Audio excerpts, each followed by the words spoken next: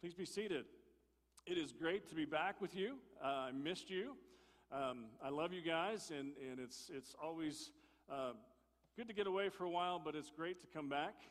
And we were on vacation, really went to check on our parents. And if you haven't done this yet or haven't experienced this yet, when I went to see my parents, they were on one side of the glass and I was on the other. We talked on cell phones. And I gave my dad a fist pump on the glass, not through the glass, I already through the glass, but on the glass. And it's so bizarre to have to do that. You know, it's really a strange time. But it is great to be back with you. And again, I love you guys, and it's good to be here. While we were gone, I had the opportunity to read a book that was pretty significant for me. You know, if you read a lot, you know there are some books that you get done, it's like, it was okay. And then on the other extreme, there are books like, wow, that changed my life. And then there's other books that, like, I really needed that. And that's the kind of book that I read. And it's a book by an author named N.T. Wright, and it's called Surprised by Hope. And so as I read through the book, it's about death, the afterlife, and the resurrection, and just theologically, it really brought some clarity back to understanding of what's going to happen in the future. But to come to this realization that we as followers of Jesus, we should be living in hope, not in fear, not in doubt, not in anxiety. That we should be living in hope. All right? And so, the passage of Scripture that I want to use today is one of the very last ones in Revelation chapter 21. So if you're in the room, I ask you to turn there with me. It's on page 1252 in the Pew Bibles. And Revelation is the story of a vision that John the Apostle had on the island of Patmos. He had been exiled there, and he had an interaction with the angels and with God that was very powerful and very real. And there's a lot of debate about what it all means and when it's going to happen or if it happened and blah, blah, blah, blah. That's not what we're talking about today. When you get to the very end of the book, John describes for us the beauty of what is to come. Okay? So, Revelation 21, verses 1 through 8. And here's what he said. Then I saw a new heaven and a new earth. For the first heaven and the first earth had passed away, and there was no longer any sea. I saw the holy city, the new Jerusalem, coming down out of heaven from God, prepared as a bride beautifully dressed for her husband. And I heard a loud voice from the throne saying, "Look, God's dwelling place is now among the people, and he will dwell with them. They will be his people, and God himself will be with them and be their God. He will wipe every tear from their eyes. There will be no more death or mourning or crying or pain, for the old order of things has passed away." He who was seated on the throne said, "I am making everything new." Then he said, "Write this down, for these words are trustworthy and true." He said to me, "It is done. I am the Alpha and the Omega, the beginning and the end. To the thirsty I will give water without cost from the spring of the water of life. Those who are victorious will inherit all this, and I will be their God, and they will be my children. But the cowardly, the unbelieving, the vile, the murderers, the sexually immoral, those who practice magic arts, the idolaters, and all liars, they will be consigned to the fiery lake of burning sulfur. This is the second death." Okay, so I want to tell you the idea and the premise behind the book I read, and I want you to keep that in mind as we go through this, because it's really just the theology of the end times, okay? And so, as followers of Jesus, this should be a big deal for us. So the idea is, and we have this idea that one day we die and we just go to heaven and that's it. But see, that's not what the Scripture teaches. And you read Isaiah, it talks about how there will be a new heaven and a new earth that God will create. You read in Peter, he said the same thing, that there will be a new, everything will be destroyed and God will recreate. And the idea is that the same way that time began will be the same way time ends, with God creating. And there will be a new heaven and a new earth. In Romans 8, it says that The earth, the creation groans for the redemption of all things. And so God is going to recreate a new reality. What N.T. Wright wrote was that the resurrection of Jesus and his resurrected body was the beginning of that new creation, to give us a picture of what it's going to be like for us. Body like his, and this new reality. And so, if all of that's true, which scripturally it pretty much is, then the reality is that one day, everything that we're facing now will be gone.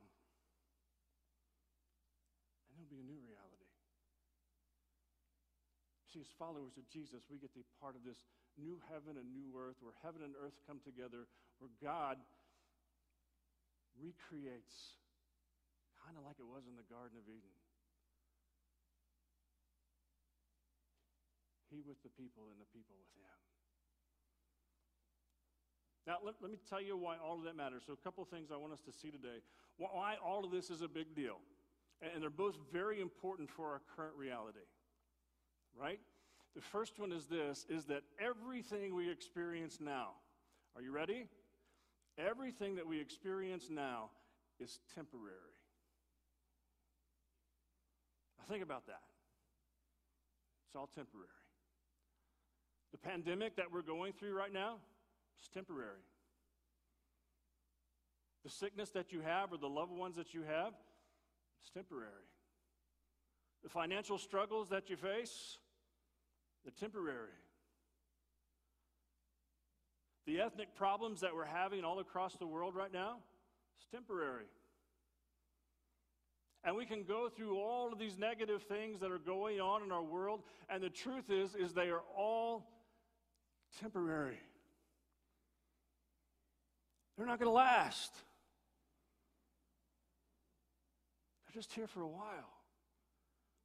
Because there's a new heaven and a new earth that are coming. And it's all going to be made right. So, does that mean we won't have hard times? No, we're going to have difficulties. But so many times we get so focused on the temporary that we forget the beauty of the eternal. Because the reality is we are living in the kingdom of Jesus Christ now, and then that new creation, it will come to complete fruition. So we as followers of Jesus, we don't live in despair. We live in hope. We live in hope. In a world full of hopelessness, we live in hope because of the promises that are awaiting for us, and some we even experience right now. So a few weeks ago, our dryer broke, and so I did what every good red-blooded American does. I pulled up YouTube and watched videos because it was still spinning, just not heating. So I watched the videos, and the guys on the videos made it sound really simple. If it's all running, you just replace the thermostat or the element, and it should be fine. So what's really cool in our society now, I got on Amazon, I ordered the thermostat, the element. Next day they were there, had the back of the dryer out, followed the video's instructions, did everything that it said to do, put it all back together, still worked, still no heat. Time for another video. And several videos later, and implementing what they said to practice, still no heat, still worked, no heat.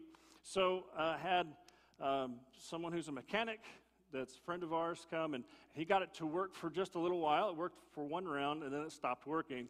But what that did is it showed us the piece that was missing. All right, I mean, pieces are missing up here, I know. But that piece of the dryer needed to be replaced. But that piece cost $150. And I was like, you know what? I could send all the pieces back and not spend the $150 and have almost a new dryer. So I bought a new dryer. So we went and got the new dryer. We brought it into the house. We took the old dryer and set it on by the street. In our neighborhood, when you set something by the street, it's gone in an hour, which it was. Got the new dryer set up, and clothes are drying, and it's fantastic. Went to bed that night, woke up the next morning at 5 o'clock. I sat straight up in bed and thought, oh no. I left the clothes in the dryer.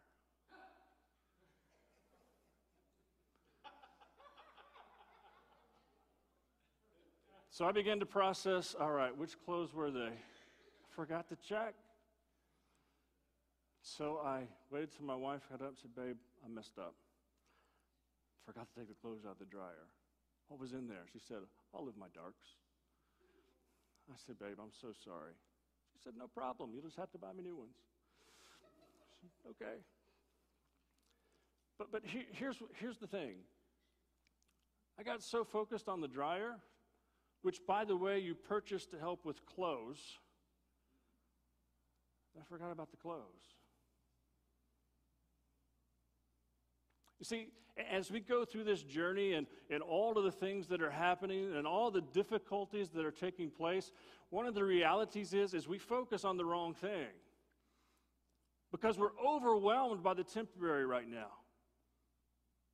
If you watch the news, you're overwhelmed by the temporary. If you read the news online, you're overwhelmed by the temporary. And it is so hopeless and so full of despair. And so it is so overwhelming. It's like this tidal wave of things I need to be worried about and concerned about. And we forget. And we're focused on the wrong thing. As followers of Jesus, we live in hope for what is and what is to come. We're not called to despair. We're not called to anger. We're not called to angst. We're called to hope. We're called to hope. Now, we need to understand that the flip side of that is some of the things that we love are also temporary. Okay? We need to keep that in mind. This week, we've been celebrating our country. You know it's temporary, right? You know in the new heaven and new earth, there's not a special place for Americans? I know that's hard to believe, but it's true. And other things that we love, our homes, or the things that we've saved up for, the things that we've built around us, it's all temporary. And sometimes the temporary is so overwhelming that we forget there is something so much greater ahead. And so we live in hope for what is and what is to come. So when we as followers of Jesus are living in hopelessness, we're forgetting what's ahead. So look back at the passage with me. See how John describes this? It's just a phenomenal reality. If you look at verse 4, talking about God being with the people, He will wipe every tear from their eyes. So imagine that. No more sadness. No more reason to be sad. There will be no more death. No more saying goodbye to the ones we love. No more fear of the body giving out. No more mourning or crying. No more pain. And as we age, we know how big a deal that is. No more pain.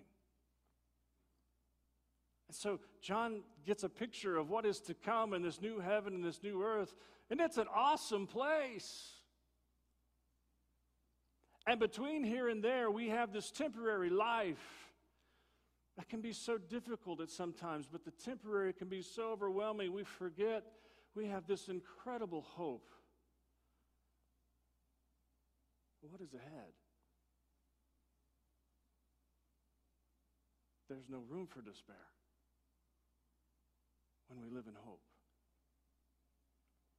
So I look at that, and I think that is a huge reminder for us. But the question is then, so what does that mean for today? Right? And so this is really big. So I hope you're paying attention to this. Our job is to bring light into darkness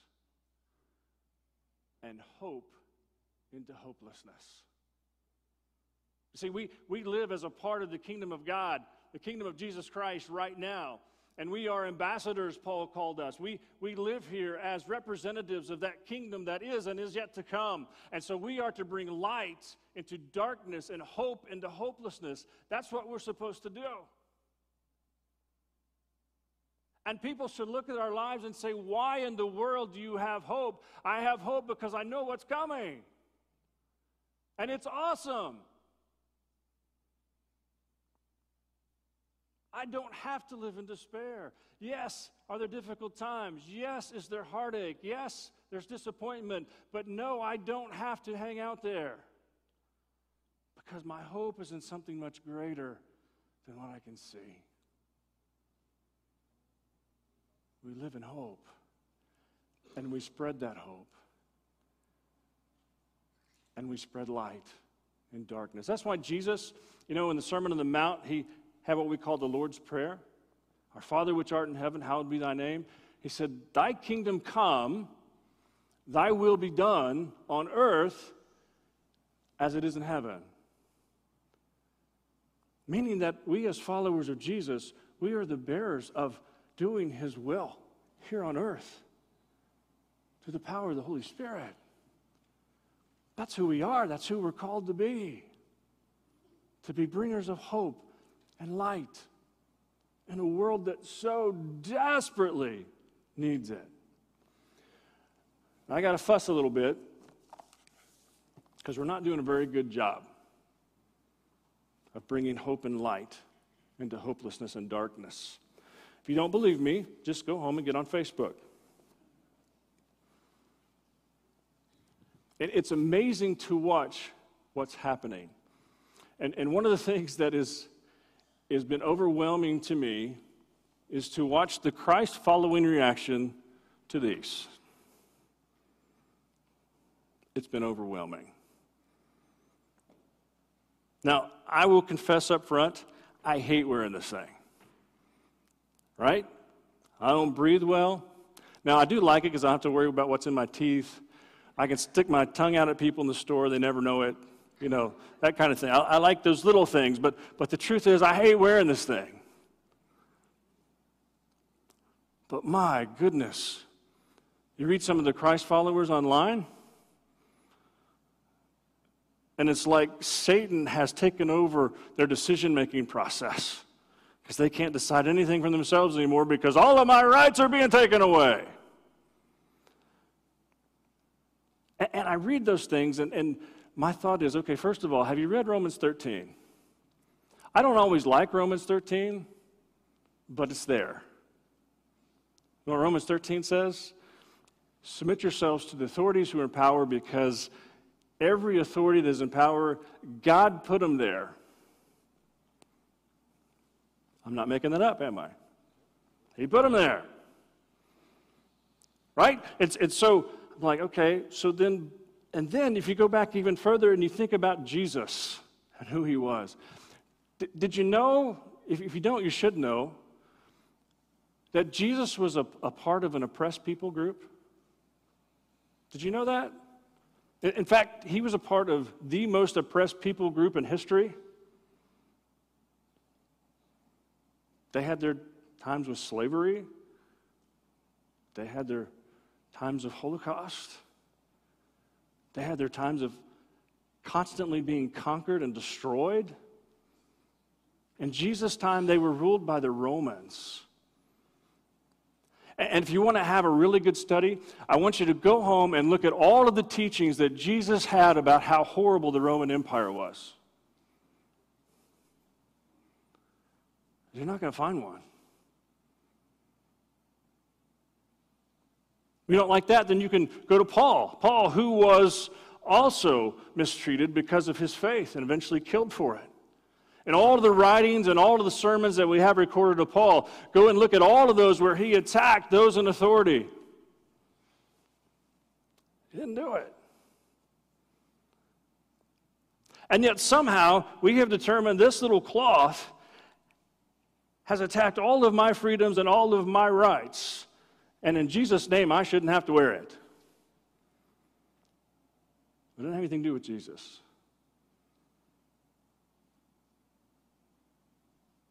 The mayor asked us to do it. He didn't tell us to stop worshiping. He didn't tell us to quit praying. He just asked us to wear a mask. And I think that sometimes we forget this reality, that when we said yes to Jesus, we said yes to giving up control of our lives. He's in charge now. Right? And masks are just one of 100 things we could talk about. And here's what I'm watching. I am watching followers of Jesus get online and say things that don't bring hope or light. They bring attack and despair. They're focused on the temporary. And I'll be honest right up front and tell you that I am so grateful my computer has a delete button. Because I've been tempted and so drawn to, and then I'd read it and can't do that. And so here's the challenge, just the online challenge. Before you post it, before you send it, read it and ask yourself, am I bringing light into darkness and hope into hopelessness? If you're not, get rid of it. Get rid of it. Because that's what we're called to do. To let people see what the kingdom of Jesus Christ is like. So what does that look like for us? Have you checked on any lonely people? There's a lot of them right now. You have any neighbors, friends, acquaintances who can't get out and go to the grocery store? But you can?